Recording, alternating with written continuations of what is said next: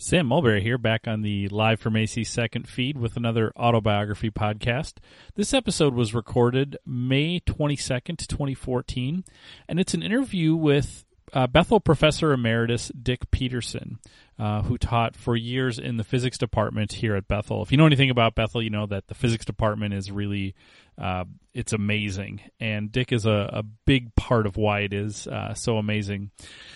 It was really fun to sit down with Dick. This was the first interview I did with somebody that I didn't know really well. I mean, I knew Dick, but I don't think I'd ever had a long conversation with him, and this podcast was definitely the longest conversation that I ever had with him. So I really enjoyed it, and I hope you do too.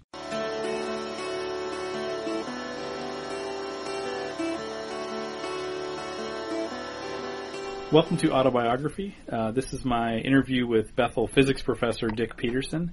This was a really interesting interview to do because this is the first professor that I've talked with who's someone who I really didn't know very well. I think Dick and I have had maybe a few very brief conversations in our lives, but not much.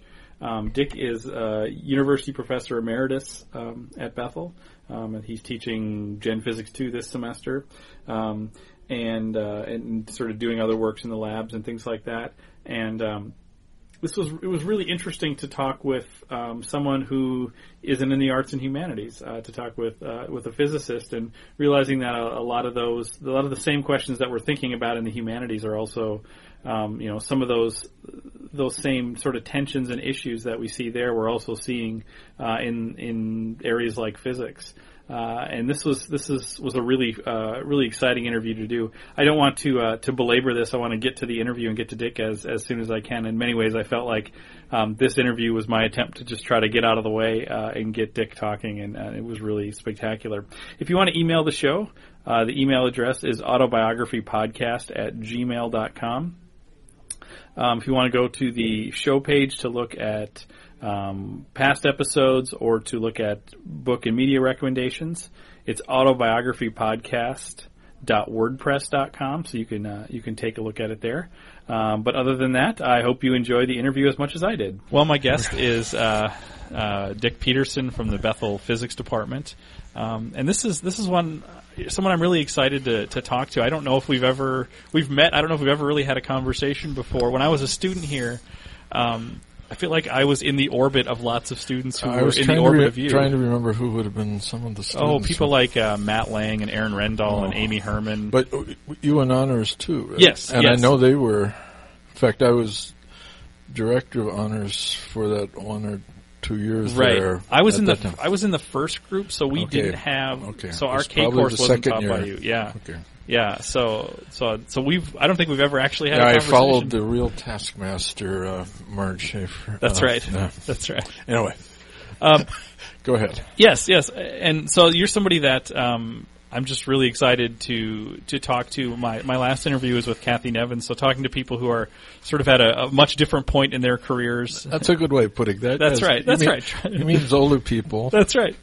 And I definitely want to talk about your time here at Bethel. You came in the 1980s. And was there a physics department when you came here, or were you part of starting that? There was a physics math department for a decade and a half before, or at least a decade before that. Okay. And then the physics major by itself started a few years before I came with Tom Greenlee and Bob Carlson. Okay. And then it definitely grew, obviously, during the time. It did grow in the 80s, and then it's had pretty steady growth ever since. Okay. And that's one of the things that I want to eventually get to, but I want to start earlier than that, and sort of think about the ways that you end up here. So I was reading a biography that you had sent me of you, and you grew up in very small town Wisconsin, or on the farm in Wisconsin. Absolutely, right. And I'm still at heart a farm boy, and students kind of know that. So, yeah, I had. Of course, I went to high school in the late 50s, and then undergraduate and graduate work in the turbulent 60s, which was an unbelievable time, of course. Mm-hmm.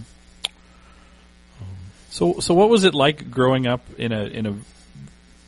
on a farm in a very small I mean, you were in a school where there were you and one other person in your grade. Is that correct? That's true. It was 8 years in a one-room schoolhouse where we walked or rode our bikes for a mile or so each way. And it's a good, in a way, a wonderful education. We were into some real inquiry-based teaching at that stage, I would say, with the students teaching each other and all that. So I'd say for the 3 R's and so forth, it was great. It is not as good an environment for a broad background in arts or even athletics or anything like that. Sure. Because you're just out there in a little school. Sure. And so it had its strengths and weaknesses. But when I went to high school, that was going to the big city, and that was Ellsworth, which had a couple thousand folks. So how big was your high school graduating class? It was 90 or so. Okay. Could be smaller. Sure. So it's actually smaller than my graduating class, but that must have been a big transition too. Yes, it was. Particularly for me, I was just dreadfully shy little kid, and going to high school. I mean, in this case, the one-room school went the full 8 grades, and so it was just the 4 high school years before college. Big transition, and I think, and I still did work on the little farm during that time, and actually through the undergraduate years too. I was a commuter and still lived on a farm, and certainly the community actually revolved around the church. Mm-hmm. It's maybe in a typical environment like that at that time, particularly. So, small covenant church was it, and the one-room school were kind of the centers of the community. Sure. So when you were in those years, 8th grade and younger, did you think your life was going to be on the farm, or? That's hard to say. I think my parents might have thought it would be, but the little school had maybe 20, 30 books total in our little library, and I certainly conquered books many times. Mm-hmm. On that work, I was kind of fascinated with engineering and particularly airplanes. So I had some dreams, mm-hmm. But I didn't really have a clue what I would do, and like most people in the 8th grade. Sure. But there are some folks, sure. who really know what they're going to do and really follow through on it. I certainly didn't. Right. And I was probably not the most diligent student in the world in that. I remember getting a note from the teacher saying, Richard spends too much time looking out the window and dreaming. In a way, I probably did dream, but sure. What were the things that you, when your mind if you can remember, when your mind wandered at that age, what kinds of? I did think about airplanes. I did think about making stuff. Even at that time, on the farm, I enjoyed playing around in the garage. We did not have a big farm. This is mm-hmm. a tiny little farm, but we had a few tools, and I did enjoy making things, and probably even at that time developed a little confidence that I was kind of clever with my hands, mm-hmm. Which right now we're sitting here in a lab. This is kind of still my home, uh-huh. and I still have on my shelf a few trinkets from the farm. Sure. So in a way it did start there, but not that I really was focused. Sure. What was your experience? I mean, what was your experience with science before you went to high school? In that school setting, was there much? Probably nothing we would call science today. My first real science class I remember was in the high school, that 9th grade, typical physical science mm-hmm. called general science at that time, which I remember that was kind of the opening that I remember for the first time they're actually asking a question in class. Mm-hmm. I still won't go into the question, but it had a pretty good teacher. He was actually a chemistry teacher, but I got the feeling that I could kind of like this stuff. I didn't realize how important math was at that point. Mm-hmm. And coming from a one-room school into a high school, you're weak in math. So I can remember my first year in that 9th grade taking algebra, and that was hard for me.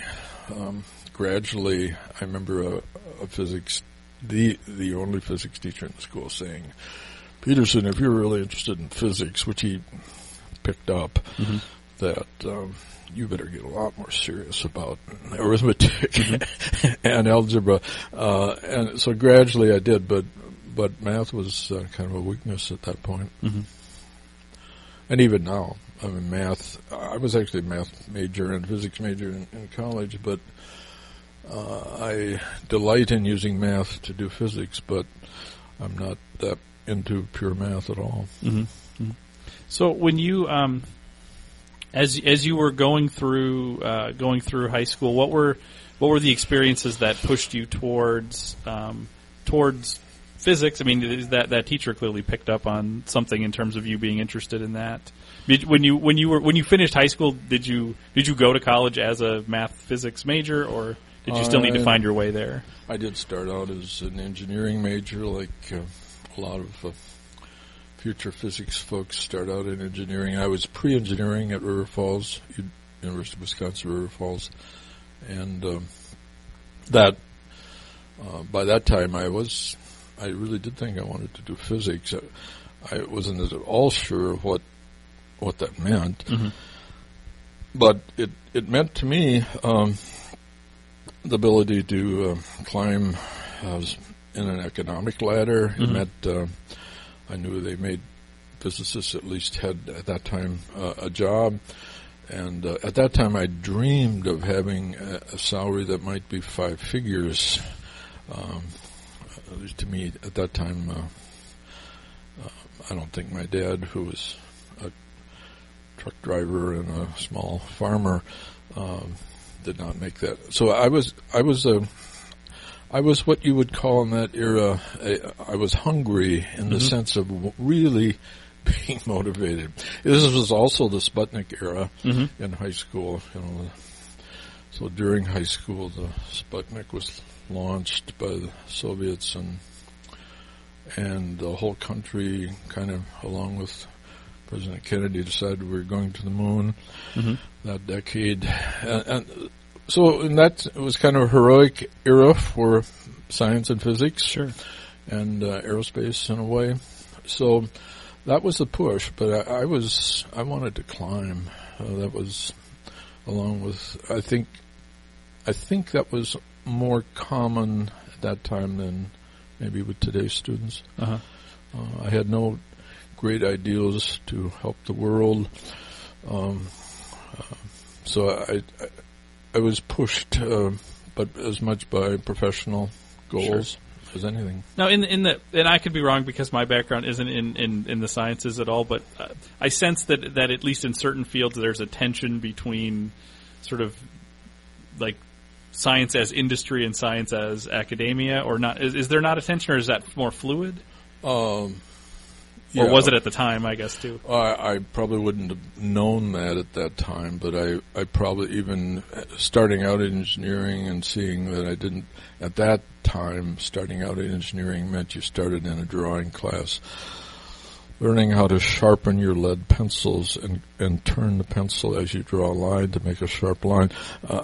I quickly helped me decide, even though I did fine in that, that physics would be more fun, anyway, so that at that time, even though I probably was thinking applied science mm-hmm. more than basic science, I can't really remember, peering up at the heavens and saying, I want to basically understand the universe. That did not drive me particularly. It maybe did later, but sure. Not at that point. What were the effects personally, if there were any, on the fact that this is the 1960s, the space race, all that stuff? Was that stuff that you were even if that wasn't maybe your particular motivations, but was that something that was affecting even the way things were taught when you were learning that stuff? I mean, how present was that, I guess? Certainly the space race and money pouring into the beginnings of NASA at that time impacted us all because we saw it as the future. And there's no doubt about that. I'd say we were almost tragically unaffected by the social turmoils of the country at that time. So that's a big subject in itself. But, sure. So in my case, it's kind of interesting. I start the 60s for 4 years commuting to college, still milking 2 cows by hand, and forking the poop out of the gutter every night for 4 years to 1964. And by 1969, I was a postdoc at the best measurement lab in the country at Los Alamos. Yeah. So that was quite a transition. Absolutely, absolutely. So where did you do your graduate work at? I went from River Falls to Michigan State, and was impacted there by NASA money. I had a NASA fellowship for 3 years. I would say just my River Falls had provided a wonderful background in many ways, but at that time the elegance of my physics was not very high. So all I can remember is my GRE score was not very high. So I was delighted to get that fellowship, and I'm sure it was maybe some profs at River Falls who helped that happen. But I can remember very distinctly being in our little farmhouse, about to take a letter to the mailbox to accept an assistantship at Case Western in Cleveland, and a phone call came through from Professor Haynes at Michigan State offering this fellowship just before I was going to the mailbox with the other one. So there, by a few minutes, I ended up going to East Lansing instead of Cleveland. At Michigan State, it was a very good school for me. It was a good fit. It helped me catch up. It wasn't the Harvard or Stanford because I didn't have the background ready for that at that point. But it was perfect for me. Sure. And actually, of course, when all of us choose graduate schools, you realize your whole life, in a way, is impacted by those sorts of decisions in kind of scary ways. Absolutely, absolutely. So was your education at River Falls? I presume that was a fairly broad physics education. I mean, it's not a lot of specialization, or was there? River Falls had, even at that time, a fairly strong physics major, so that was the wonderful part of it. And I had 2 or 3 teachers there who really impacted me and saw that I had some potential.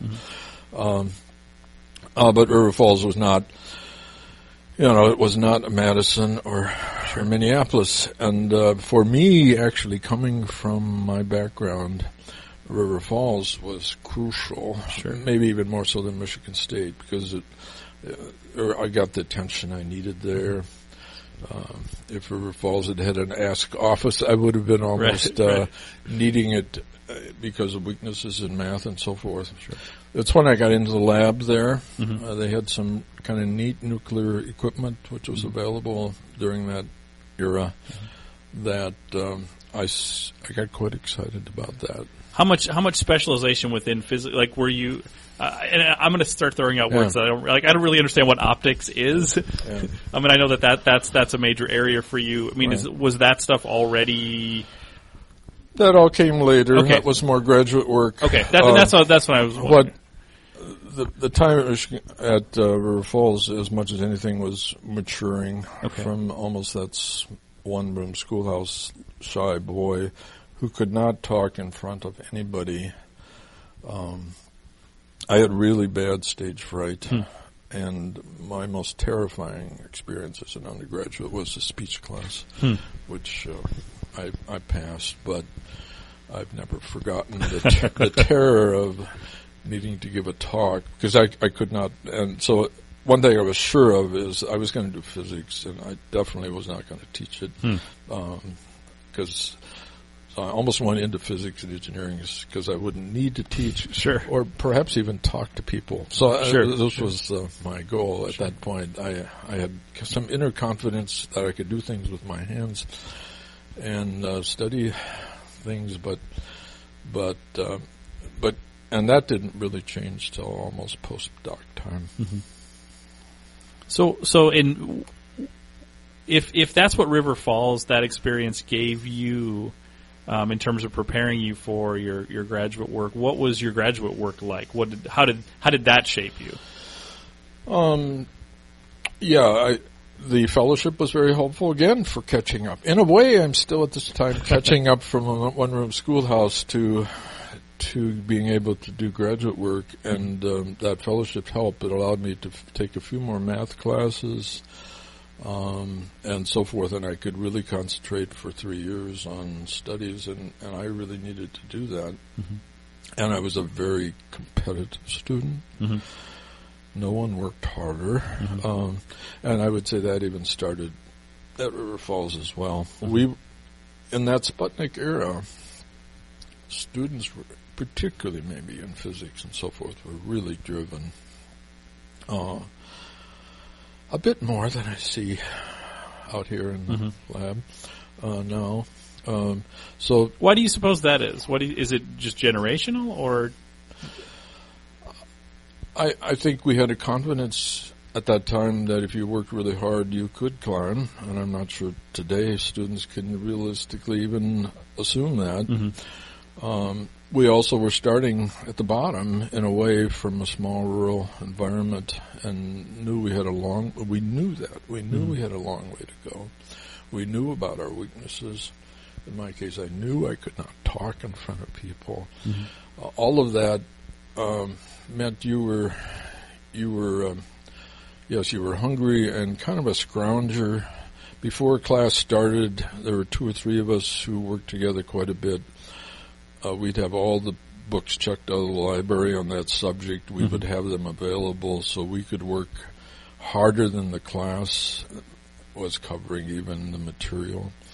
On a test, before a test, we did not help each other much, I must say. We were just studying on our own and so forth. And every point on a test was very important to me. Sure. I often tell my atomic bomb class I teach now that I was actually very delighted to hear that the greatest living physicist at that time, because Einstein had died, Niels Bohr, I was delighted to hear he had died, because on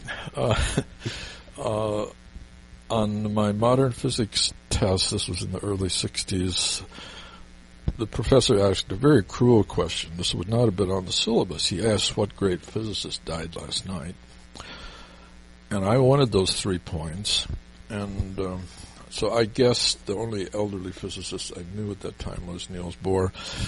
And I got the 3 points, and no one else did. I beat my competitors. It's just symbolic of... I was thinking you were going to say you were delighted he died because it's one less person to compete with, too. No, I didn't probably view myself in that light. Just another thing, in the tragedy of the death of Kennedy at that time, I can almost remember sadly that my first reaction was, so my final will not happen tomorrow and I have another day to study.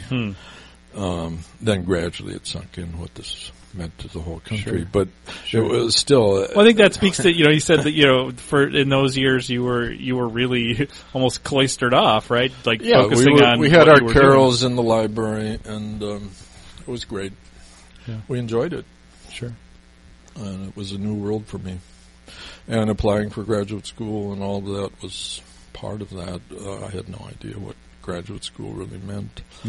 Except they seemed to be offering money, and it was particularly true at that time.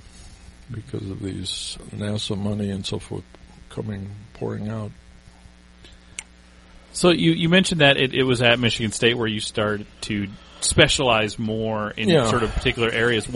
I'm not going to try to say what those areas are. I'll let you do that. But what drew you to the biggest point perhaps is at Michigan State I did my thesis topic, like that of many folks, was not exciting particularly, but it was one I knew I could do. Mm-hmm. And it did get me started in optics, and I was first time a teaching assistant in the lab. I didn't have to talk in front of me, but I enjoyed that very much. And in the 1960s, that meant we were making holograms, which at that time in the early 60s was mid-60s by this time. Was quite a deal. A Nobel Prize had been given to it 5 years before. And I learned to make holograms and to teach it to other undergraduates, which turned out to be actually that experience as a TA in optics while my actual thesis work was spectroscopy. It had something to do with optics, but was not my passion at all. But the optics and measuring stuff, and eventually using holograms to measure things, that's what actually got me into the postdoc at Los Alamos and all the rest. Okay. So it did start at that time, and I found I kind of enjoyed patiently in the middle of the night, working in the dark, making optical systems work. I still didn't need to talk to anyone, which was great. And it was just me and the light beams and aligning them, and I could do that. So as we move from Michigan State to Los Alamos, can you speak? I mean, I know what Los Alamos is. I've heard of it. Can you speak to me what the significance of that place is? Because that's a big deal, right? Yeah, for me it was the main step into doing the types of physics that I still love and have even in this lab here. Los Alamos was, of course, where they, during 20 years before, roughly, had built the atomic bomb there and designed it and tested it in southern New Mexico. And so it was known for that stuff, but my postdoc had nothing to do with classified work. I did still need to get a clearance, which was still a big deal, but my work was not classified. I was working on using lasers to measure plasmas, that they were trying to achieve nuclear fusion in a nice controlled way that could get us energy from all the hydrogen in the oceans. So that was a dream, and I remember an interview at Michigan State where the guy, I sort of asked, has anyone ever used holograms to measure plasmas? And they said, his eyes lit up, because this was George Sawyer, and he knew that one guy looking for a postdoc, in fact, was the leader guy in the world of using holography to measure plasmas. So this was like a miracle, and it had did seem providence that had been led in that direction to make the holograms, and to even ask that stupid question in such a naive way. So anyway, Donna and I, my wife Donna, I also met at Michigan State, and we ventured out west for both of us the first time to hardly go out west, and drove through Colorado down into northern New Mexico to this isolated place called Los Alamos, where, and we were there on this postdoc, while I was on the postdoc, 2 years, and then almost every summer for the next decade,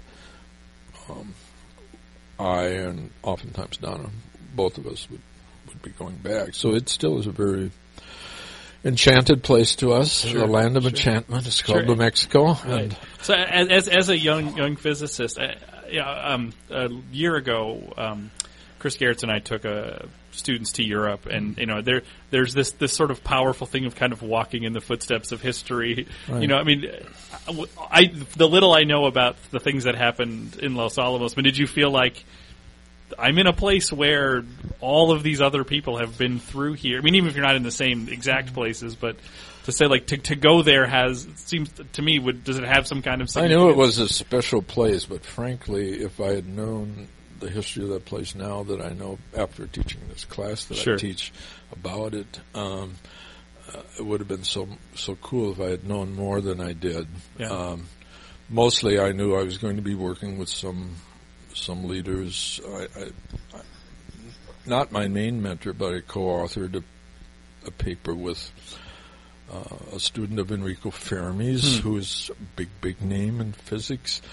And I knew I was in kind of powerful company. I also knew that experimentally going there, I did not have much background except for this being a TA and doing some holograms. My electronics and so forth background I still felt weak, and it was, and I knew nothing about plasma physics, which was really the division I was in. Using these hot gases to try to achieve nuclear fusion. You have to reach 100 million degrees type temperatures. I knew nothing about that. So it was, again, a big leap. So all in this same decade of the late 60s. It's interesting. I'm sort of detecting a theme here. I feel like that runs through all of this as you move from one place to another, of being willing to step outside of kind of where you feel to push yourself, to say, like, I didn't know a lot about this, and maybe I don't know how much you were conscious of, like, here's what I'm going to need to learn to do this next thing. But there's a willingness to do it. I think there's often lots of people aren't willing to do that. I suppose that's true, although looking back, I'm not sure there were a lot of choices either. Sure. In many cases, the Michigan State or Los Alamos offers were fairly singular. I didn't have 6 job offers in my pocket either, but it was wonderful. It seemed to. Yeah, but in hindsight, they're offers, but they're also not safe choices of I know I can do this. And yes. Like that's I think. Maybe this is my generation of sort of a reluctance to want to step outside. Like, I think about the best students that I knew when I was in college. Half of them were people who were willing to really step into things that were uncomfortable, and others wanted to live in worlds where they knew they had a mastery before they got there. Yeah, and where it might be comfortable and make a fair amount of money and so forth. Yeah. And that didn't bother us at all. I suppose we still wanted to do fine. Los Alamos was not as good a place for Donna because she was a biochemist, and it was not a natural place for her to get a rewarding job. And it was one of the reasons we didn't really consider staying in New Mexico. I was listening to your interview with Amy about New Mexico, and I was really curious what part of New Mexico is such a weird place and so diverse. I never quite figured out where she did grow up, but I think it's around Albuquerque is where she goes. Okay, so that's kind of the metro center of the state. But anyway, we were north of Santa Fe, and it was we did at that time really become much more aware of the richness of the Hispanic cultures in northern New Mexico. They're still very proudly Spanish. That was new to us. We learned to pronounce a bunch of names, and we also learned about the Indian Pueblos. There, Donna taught a Bible school class up in one of these little villages. Truches, I guess was the town, in the mountains of northern Mexico. So in a way, we greatly became more aware of the world was much bigger than Michigan State or the small town Wisconsin. New Mexico is a natural mixing pot of cultures of Indian, Spanish, and Anglo. And we learned we were definitely gringos, the Anglos that were there, and in a minority. Mm-hmm. Even in the lab, which is a strange place in New Mexico. It's, it's nestled amongst these Indian pueblos and Spanish villages of northern Mexico, but then you come to this town that you might think you were in suburban Minnesota. Mm-hmm. So it's a very artificial place, Sure. and it's viewed that way by many of the people in that area. But gradually, there was a church there that began, United Church of Los Alamos, that really was very good for us. We got a little bit out of our evangelical subculture of learned that there are very few free churches or covenant churches or BGC type churches Sure. in New Mexico, and Sure. we became Presbyterians for a little bit of our lives there. So how long were you at Los Alamos? Well, the postdoc was 2 years, Okay. and then, like I said, most summers after that went back, which was eventually took a teaching job in Illinois. So how do you get from everything you've just described to a classroom? That's kind of a miraculous thing. But gradually, I think we began to get the feeling that while I enjoyed research and was fairly passionate about it, that it did not seem to be my calling. Mm-hmm. And that I had found about that time that I could talk to people and maybe even teach as long as I talked about physics or the applications of physics. And gradually began to get a vision that maybe teaching would be okay. So I actually applied to different colleges, had a few offers, but took one that at Western Illinois University, which is out in the cornfields of Illinois. So that was, again, a big transition from the dry, beautiful country of New Mexico to the sultry, humid, 15 inches of black dirt parts of Illinois. Mm-hmm. So that was new to us, but anyway, Western Illinois gave me a chance to teach. Mm-hmm. I learned to teach, and so I would really say I learned to teach physics well there and to start to mentor folks in research as well. I found I could do both. But it still, walking into the classroom that first time was, for me, what am I doing here type of thing. And still today, I go into the classroom every time with a prayer in my heart, because this is not that easy for me. Sure. But eventually I learned to love it. I also became very active in a professional association at that time, the American Association of Physics Teachers, which is an unusual organization that actually spans high school through graduate school physics teaching. It also celebrates physics research by teachers, and in some cases teaching research, pedagogical research, but also I had very little interest then or now in pedagogical research, but I was very interested in taking my the research I did, which like to measure things with lasers, to take that into the classroom was a dream that began to happen. And I had some good mentors there in teaching that I still remember. Some of them pushed me pretty hard. Eventually, I did become, the last year or so at Western Illinois, was acting chair during the sabbatical. I learned I could do some of that leadership stuff, although teaching was more fun than management to me. But I found I could do both. For Donna, Western Illinois was also not an exciting place to use her background. She was becoming more and more interested in environmental chemistry and biochemistry.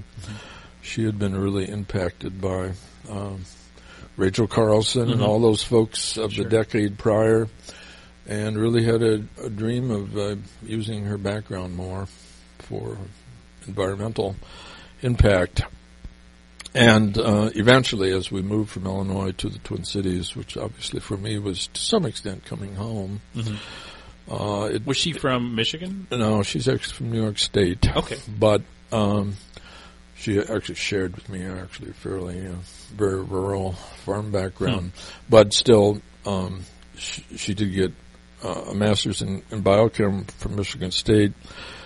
And has used that off and on, but not, at this time is becoming more and more into environmental chemistry. And so by coming to the Twin Cities, this is now about in 1980, that became possible for her.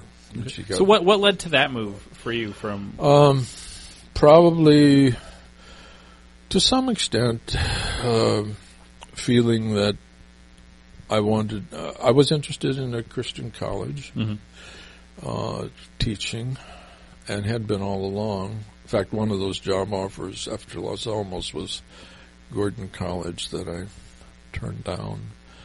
There was someone there named Dave Brandt at Gordon College at that time who tried to hire me. I did not accept that. But at this time, after almost a decade of doing work with undergraduates, I really felt I would enjoy teaching at a Christian college.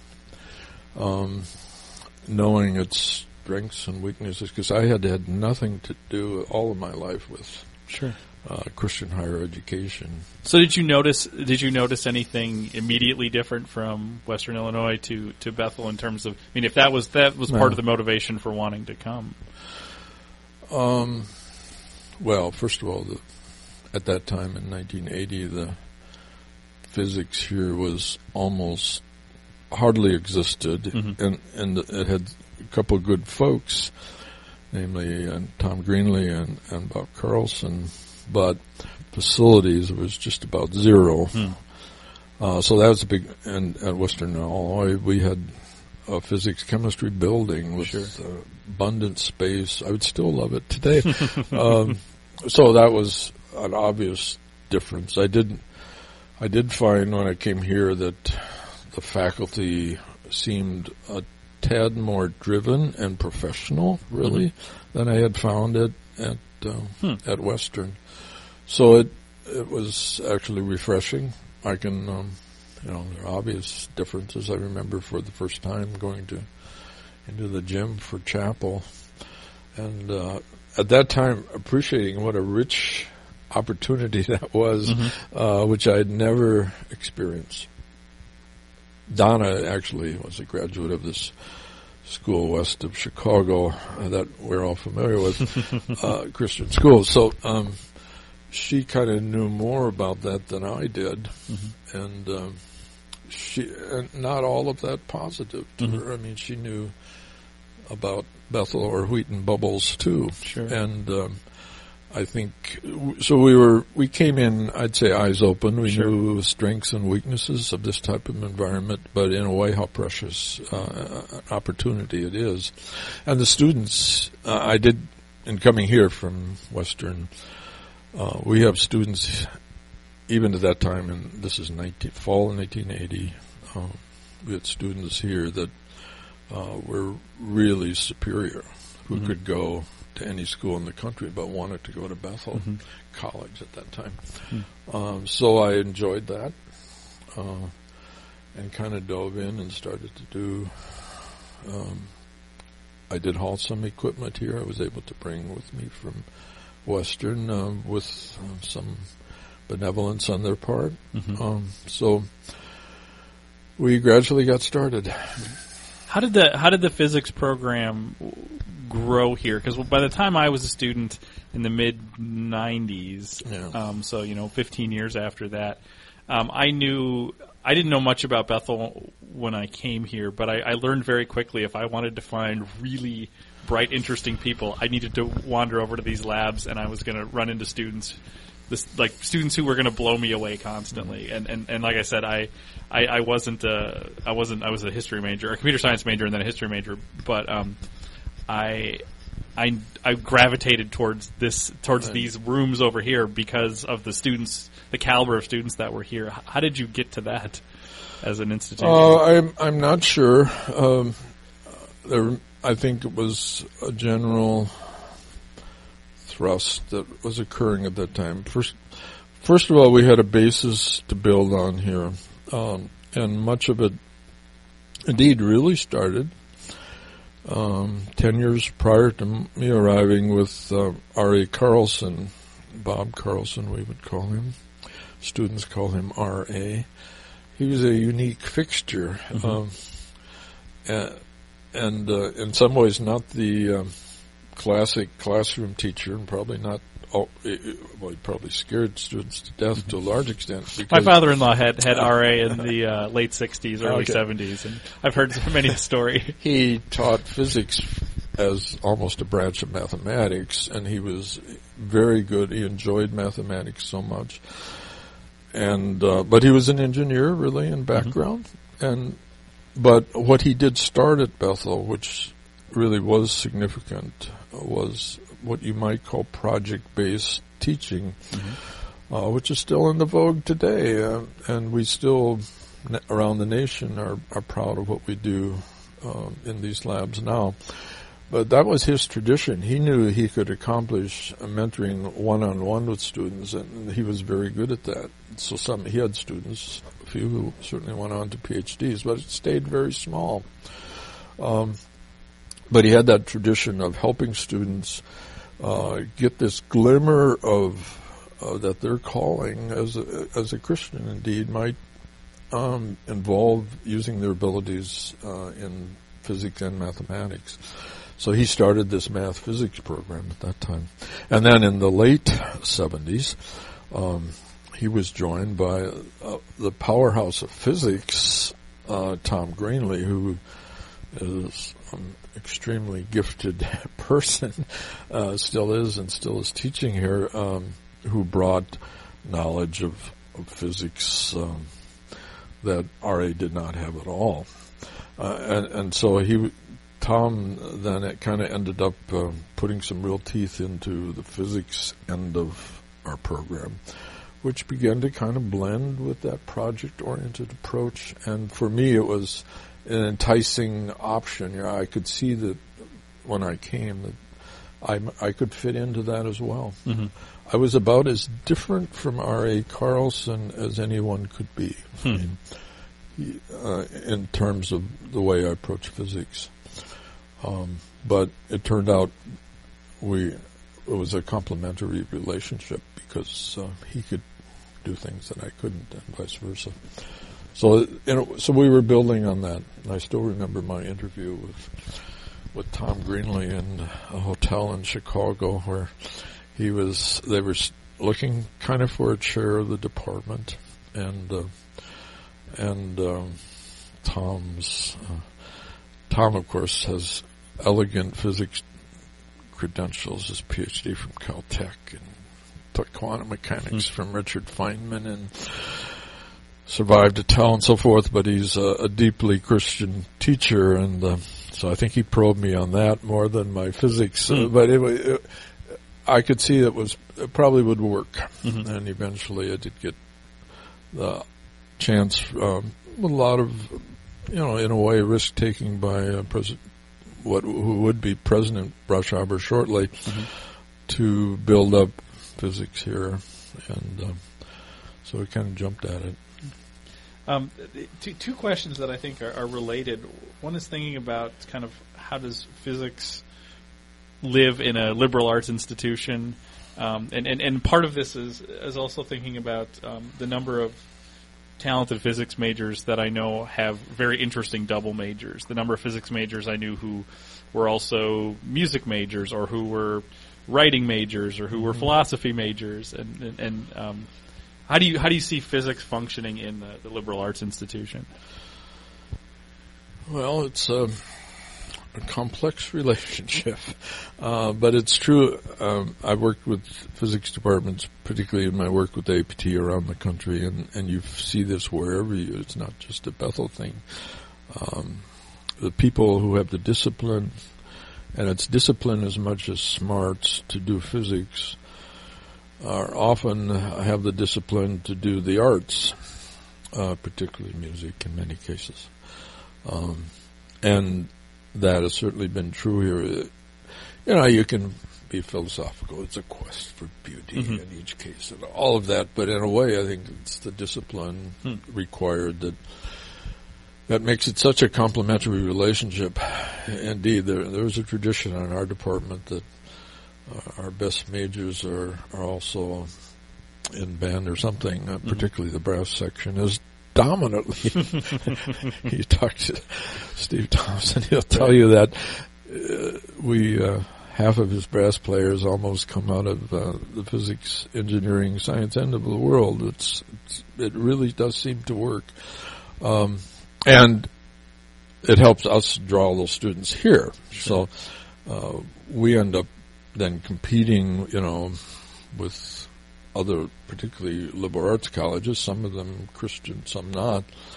We want to get those students here, and oftentimes it's music, and I must say also athletics. With physics is still tragically dominantly male, and so actually football and athletics, other athletics, often we work with Steve Johnson, so that's another kind of good interface with the campus, where discipline is obviously needed there as well. So I think we build on that maturity, and I know some of the folks you went to school with here who one thing is they literally could have been at MIT if they had wanted to do that, and so they have wonderful strengths and backgrounds coming in. We do depend on that liberal arts environment then to draw those students. They are students who would be more attracted, particularly because of the Christian identity at Bethel here, than they would be at Berkeley or MIT or perhaps even Carleton or something like that, because they could have gone there. Right. Yeah, I think about one of the people who was a physics major was a good friend of mine when I was here. He I forget where he got his PhD. I think it was in Arizona.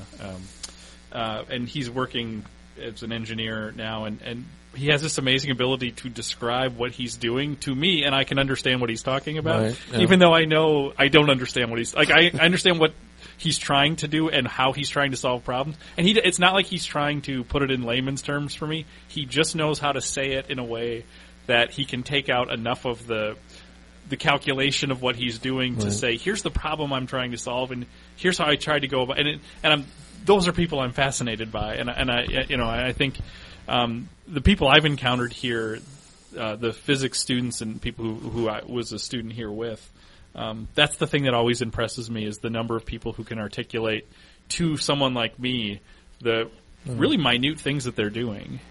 And I think that is one reason for many of those students the honors program at Bethel has been important as well, because the honors program at Bethel has strengths and weaknesses, I think, but one strength is to really push students to do exactly that. Even in their senior project, they have to not only do their, say, physics project, but they have to be able to talk to these other folks in their own language about what they did. And folks like Matt Lang, who I assume you're talking about here, are very good at that.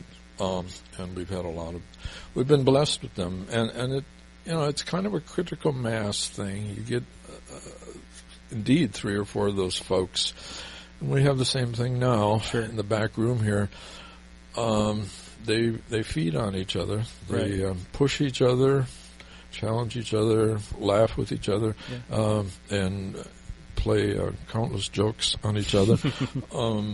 That creativity thrives in a liberal arts environment. There's no doubt. And I think it speaks to also the physical spaces too. That there is a subculture that exists back in these labs that I think that to me was always just a really interesting, creative, active place where I think the lines between something they're enjoying and something that they're working hard at learning get blurred. Right. And I think that was always really interesting to watch and be part of.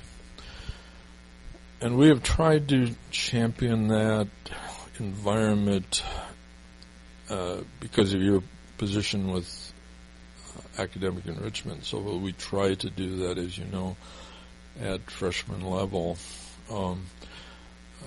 and to try to bring out that part of folks. We're almost unique in the U.S. of being naive enough to do experimental projects every semester in general physics. Mm-hmm. That is a hallmark of our department as well, where we actually, sometimes they work, sometimes they don't, but almost all the students will say that was one of the richest parts of their first year at Bethel, mm-hmm. was those projects where they had to ask the questions, and they could get into the shop. They could go out in the woods and shoot their rifles into blocks of wood, and we didn't want to know what they were doing,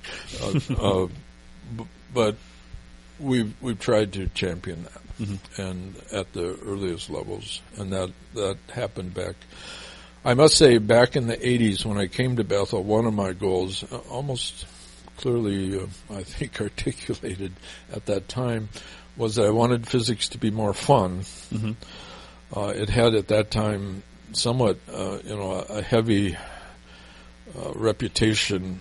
Indeed, I found, this really bothered me when I first came to Bethel, the tradition that if you were a physicist, we really can't talk to you, mm-hmm. because you write scribbles on the blackboard and you're in a different world. And I came in on my bicycle with my picture of Snoopy, and I wanted physics to be fun and playful, and obviously you can go too far in that direction. Right. But it's... well, that reminds me, going back to the honors program, I know one of the forums we did when I was a student here was just you doing demonstrations, and we were all in one of the labs, and we were all huddled around, and you were just... I don't even remember. I think the point was just to do demonstrate. I'm sure there was more to that, but it was. Right. But the idea was, hey, we can have fun doing this. That was clearly my takeaway from it. Right. We, in those first years, with the help of all of my colleagues, we tried to do what we called physics fun nights, or sometimes the flying circus of physics, and so on. But for Bethel, it was a very different picture of physics, mm-hmm.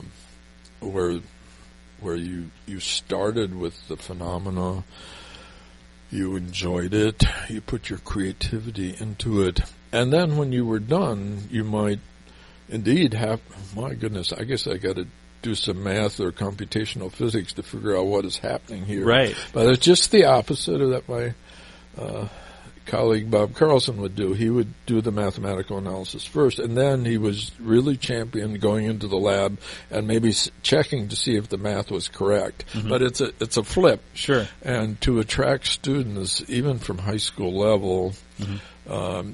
I think you do have to start with the phenomena, mm-hmm. and with demos. So demos became and still are a very important part of our program. Even now, right now at Bethel, we're talking about where the physical sciences should be in the future. Mm-hmm. And the one thing that's not negotiable, we have to be in an environment where our classrooms and lecture halls are conveniently available to the stuff, mm-hmm. like in this room. And that's what we have to continue to build on. Where does the bombs class come from? Sort of changing gears here, because this is interesting, because this is you teaching now not to physics majors necessarily, right. but teaching in the gen ed. Right. Actually, the bombs class, that's its generic name. Its formal name has changed, but it actually started for me back in Illinois. I taught a similar class there under a liberal arts category of some mm-hmm. sort. The bombs class builds on, it's even varied over the years, certainly a book that summarizes how these very human physicists and chemists and engineers of the last century got themselves involved with nuclear weapons. So for me, it does, of course, overlap a bit with my time in Los Alamos and kind of my curiosity after I had left the place. So what really was the background of this place? So I started to read these books.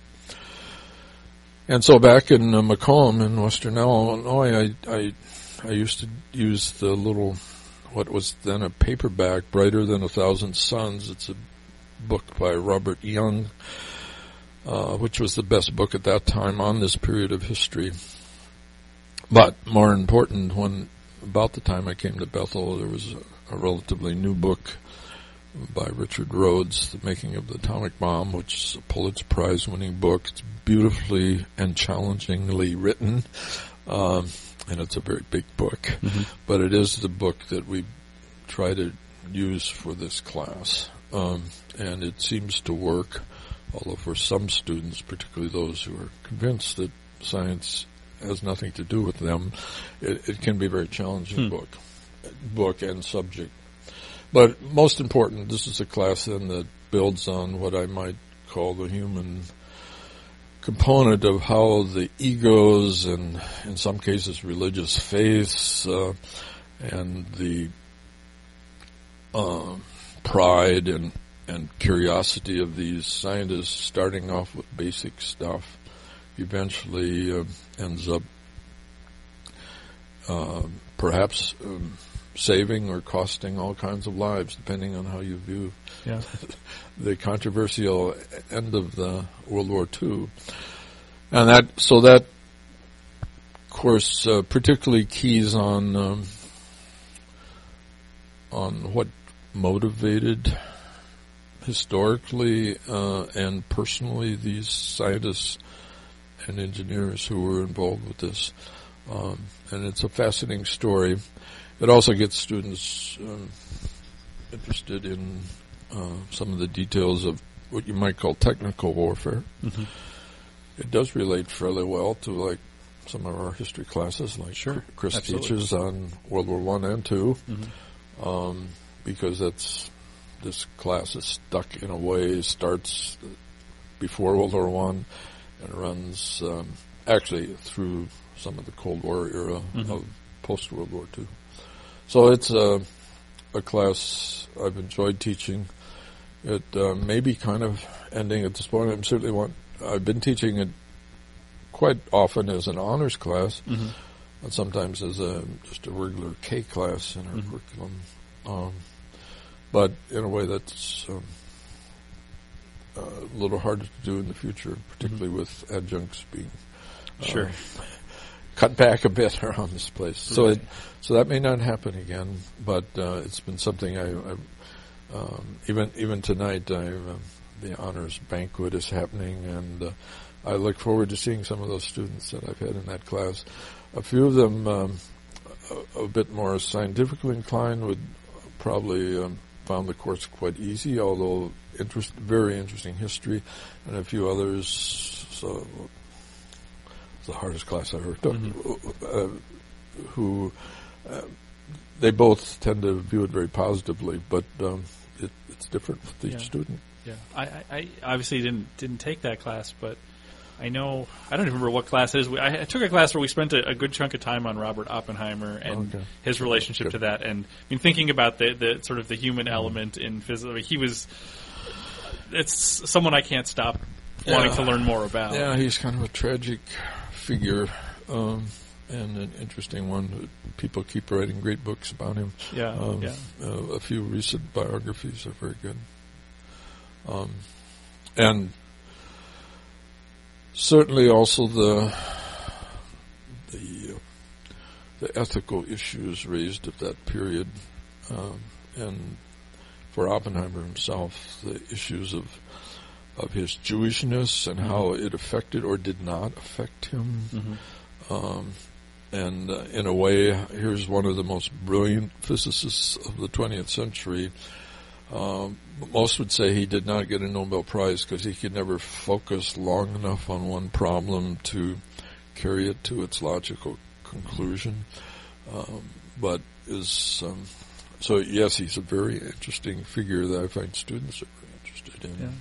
And the other thing that I just found interesting was the idea of you, and I don't know how common it would have been to sort of bring all of these people, like just sort of seemed like a dream team of physicists and scientists, putting them together and then having them have to wrestle with a lot of things, both scientifically and to different extents morally, ethically. Is right. It's a fascinating moment that I and you still feel that tension even today if you visit Los Alamos. You walk into the library and there's the statue of Robert Oppenheimer. When you enter that library, and in fact the postdoc, the most prestigious postdoc fellowship there, which I didn't have, is the Robert Oppenheimer. So it's interesting that this, granted at times very hawkish weapons lab, is still openly views with awe and heroicness Robert Oppenheimer, this liberal Jewish intellectual who brought all kinds of very left-wing people into the lab. And my mentor at Los Alamos, who I didn't talk about, Franz Yehuda, obviously saw Oppenheimer as one of the heroes of his life. He was certainly would have overlapped with him at some. So it's interesting how actually on the web one of the most fascinating interviews with Oppenheimer was done by Edward Murrow, on the See It Now series, where he actually was able to get out of Robert Oppenheimer a much more human picture than Oppenheimer has a tendency when he gave speeches to shoot pretty high and kind of cold and erudite at times. But Murrow managed, in the midst of a lot of cigarette smoke, get out of him it's worth watching on the web sometime. Murrow's interview with Oppenheimer about a year before he died of lung cancer. So they probably both died of lung cancer. Sure. Well, this leads kind of to the last kind of big question before I get to some of the things at the end. Is thinking about faith in physics. Yeah. I mean, you were drawn here because it's a Christian college. I think in different parts of evangelical subculture, the idea of faith in science is this big tension. For others, it's not a tension at all. I don't really know how to ask the question other than, do you have thoughts on? I mean, obviously you have thoughts on this, but it's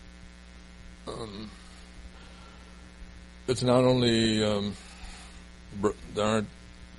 there also are many practical student questions on science and faith that most students are science and engineering students at Bethel have learned have learned to respect science and for the most part believe it, but they also are taught often in their churches that science really can't be trusted. So there's that as if scientists were somehow working together, which they don't very well, to counter a theistic perspective. It's those types of broad issues that I find with students are often very much there. I find it tragic in a way that we work very hard in the physics education community. I spent a couple of years at NSF recently, some of it funding grants in physics education. In many cases, these grants are made to help students overcome their Aristotelian tendencies in the way they think. Aristotle was not always right in physics, but we often intuitively are very Aristotelian in our thinking, and so physics courses work very hard at helping students conquer those conceptual problems. We don't do so well at helping students deal with some foundational thoughts of how their faith may mesh or not mesh so well with what they're being taught in a science class. And the first thing we have to say is that it has to be a subject we're willing to talk about, particularly in a school like Bethel. But I would argue even in a public school, there's nothing wrong with talking about where your faith might be in conflict with your science.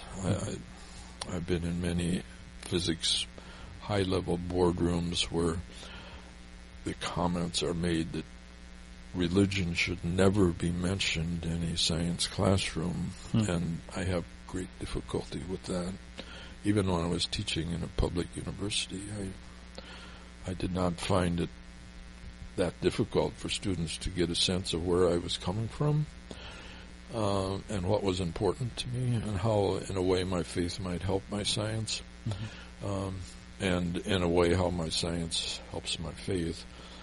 I do find talking to Christians, that's what they often have the hardest thing, getting their hands around, of how they hear someone like me say that my relationship with God is almost most dependent on the science I do and appreciate, and my appreciation for the community of scientists, which for the most part I trust. And it's almost like part of God's Word for me. The nature as we see in a lab like this is so, that's in a way the first word, and it's what so to have science as a whole attacked by people of faith is, they don't always realize they're treading on our dreams and visions and what God has called us to do, and it hurts sometimes. So, I haven't answered any questions there, but except it's with us all the time. Yes, my question was mostly, could you talk about this? And you did. So we're I've used too much of your time as it is. I want to close with a couple questions that I ask everyone. The first is, if you could recommend a book, and it doesn't need to be the best book you've ever read, but a book that helps that you've read that you sort of said, this explains sort of who I am or how I look at the world or anything like that. What would you recommend?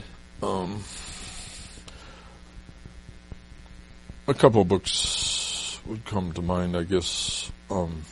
One is a weird one, which I'm not sure I would recommend him read just because it's a weird book, but to me personally has been important. So it's a book written by a North Park seminary prof of the past named Wesley Nelson. Wesley was a Covenant pastor and eventually was a teacher at North Park Sem. But Wesley wrote a book published, I guess, by Covenant Press, which I keep coming back to. Peculiar. This is a very personal thing. It's not a great book, right. But it's a very personal book. It's called "Crying for My Mother" is the name of the book. And Wesley Nelson was trained as an engineer. I forget where, Berkeley or someplace. Very gifted scientist, and he writes in this book, "Crying for My Mother," about his wrestling with, in a way, being called, finding God's calling in his life, which he was a long, painful thing for him. And for him, and he also was this very shy, introverted guy who eventually became a pretty articulate and very warm, engaging pastor and a teacher of how to be a good pastor in somewhat of a pietistic denomination. So I keep coming back. It's a little thin book. It has. He did an update on it late in his life. I think he's still alive. Anyway, I still have it. Keep coming back to it peculiarly. He had some of the same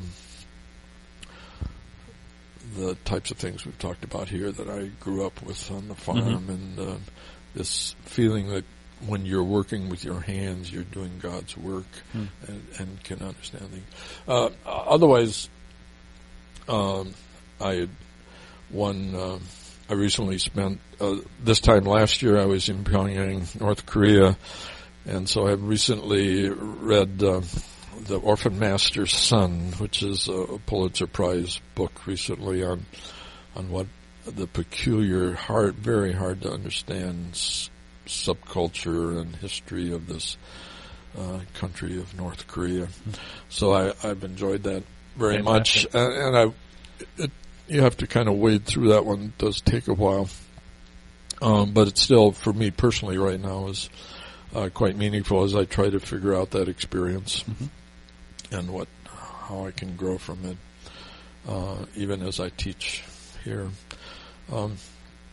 Frankly, the books on Oppenheimer have meant a lot to me, and I know some of my colleagues, like Chad Hoyt in our department, has American Prometheus book on Oppenheimer on his shelf. There's a recent book by Ray Monk on the latest biography of Oppenheimer that came out a couple of years ago that I went through it, actually recommended by Don Albright in chemistry, who's actually a person at Bethel who's really affected me a lot as well,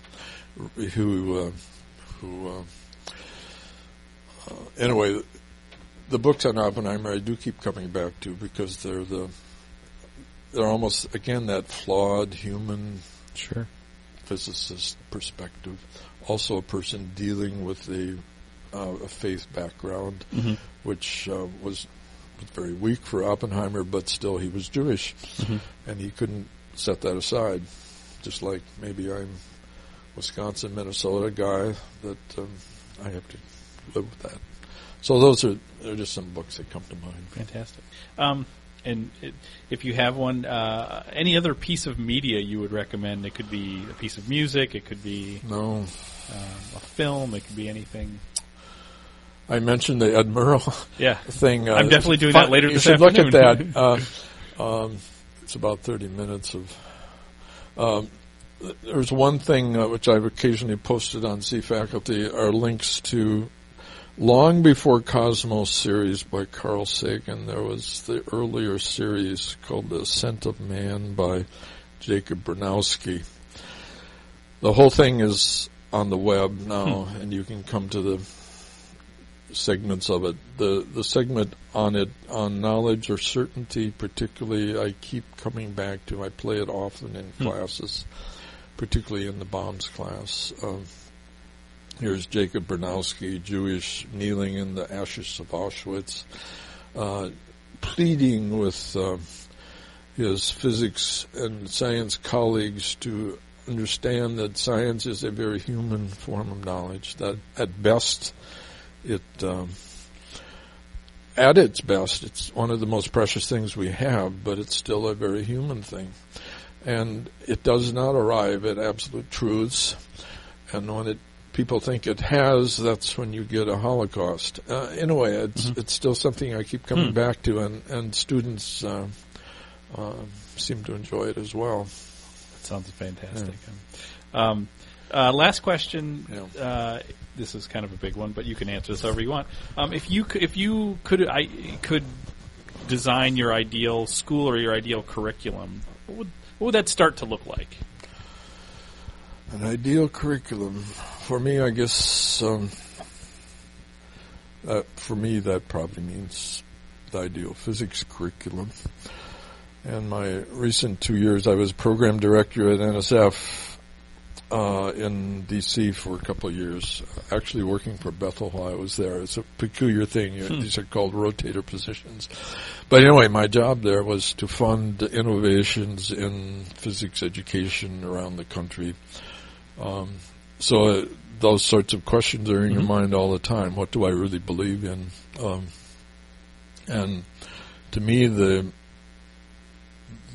thing that's often not emphasized enough in physics education or science education is that human component. We sit at a place like NSF and and look at wonderful ways to reinforce crucial concepts in physics or science, but often treat the students as if they were robots. So to me, I almost keep coming back to R.A. Carlson's old tenet here in this department. Has the student turned the corner? Have they caught the glimpse of their calling as a human being in science and engineering? He would say, and somehow the best physics teaching or engineering teaching has to involve helping students turn the corner. And that may or may not mean dealing with their most elegant concepts in physics. They have to build on their personal calling. That even has meaning to a non-Christian. Somehow you have to find what makes you tick and what as a human being you can contribute. In a way, to me, physics teaching, so in a way, for me, yes, our physics majors should take a BOMS type class. Mm-hmm. They obviously all aren't able to do that.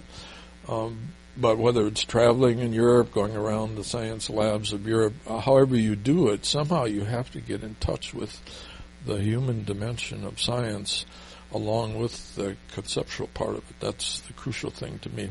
The two physicists who have won the Nobel Peace Prize, both in their Nobel talks, Andrei Sakharov being one of them and Joseph Rothbard the other, make this passionate plea: don't forget the human side of your science, because that's what is the most important.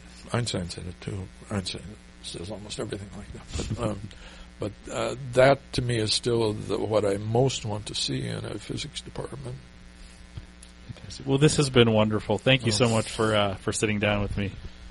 It's been great and very reflective.